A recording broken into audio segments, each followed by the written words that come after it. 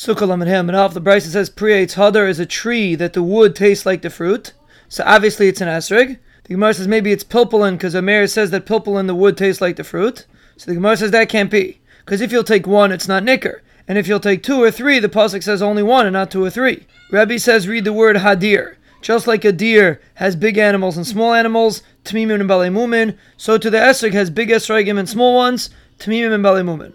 And the Gemara explains when the small ones from this year start growing, the big ones from last year are still on the tree. Rabbi Vol explains the word hadar is something that lives in the Elon from year to year.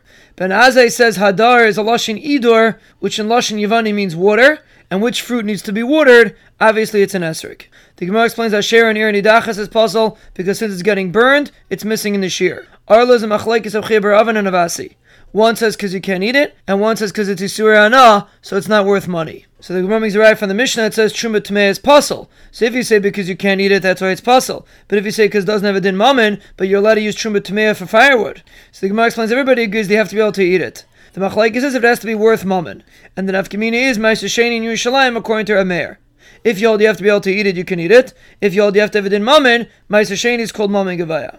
The Gemara says Avasi is the one that says that you need a din mammon, because Avasi says an esrog of Ma'aser Sheni according to Omer you're not yaitse, according to the Chum you are yaitse. Matzah of Ma'aser Sheni according to Omer you're not yaitse Pesach with it, according to the Chum you are yaitse.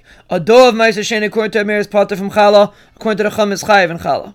So the Gemara asks, by challah the pasuk says every say seichem that it has to belong to you. By esrog it says lachem that it has to belong to you. But by matzah it doesn't say matzah eschem. So the Gemara says you learn lachem lachem. Over here it says lachem, and by challah it says lachem. Just like over there it has to belong to you, so to over here it has to belong to you.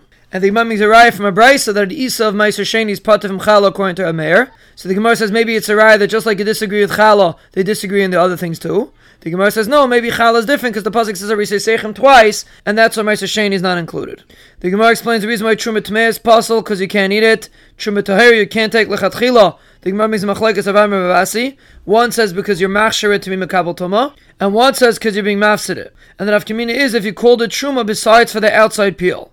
If the reason is because you're machshir it, there's a problem. If the reason because you're mafsid it, there's no problem. But b'diavad you yaitze by truma because it has a heter achila and it's worth money. The reason why Beis Hillel says you yaitze with demai because if you would be mafkir your nechasim and you'd be an ani, you would be rai. So it's called lachem. And Beis Shammai holds an ani is not allowed to eat demai.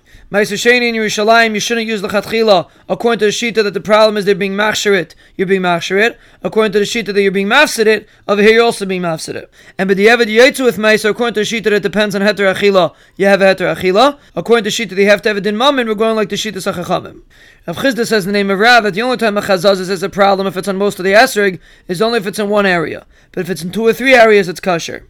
The Gemara says, Adar Abba, if it's two or three areas, it's spotted and it should be puzzle. So the Gemara switches. The end of the Mishnah says, if a chazaz is on the miyad, it's kosher. So if Chizda says in the name of Rav, that's only if it's in one place. But if it's in two or three places, it's spotted and it's puzzle.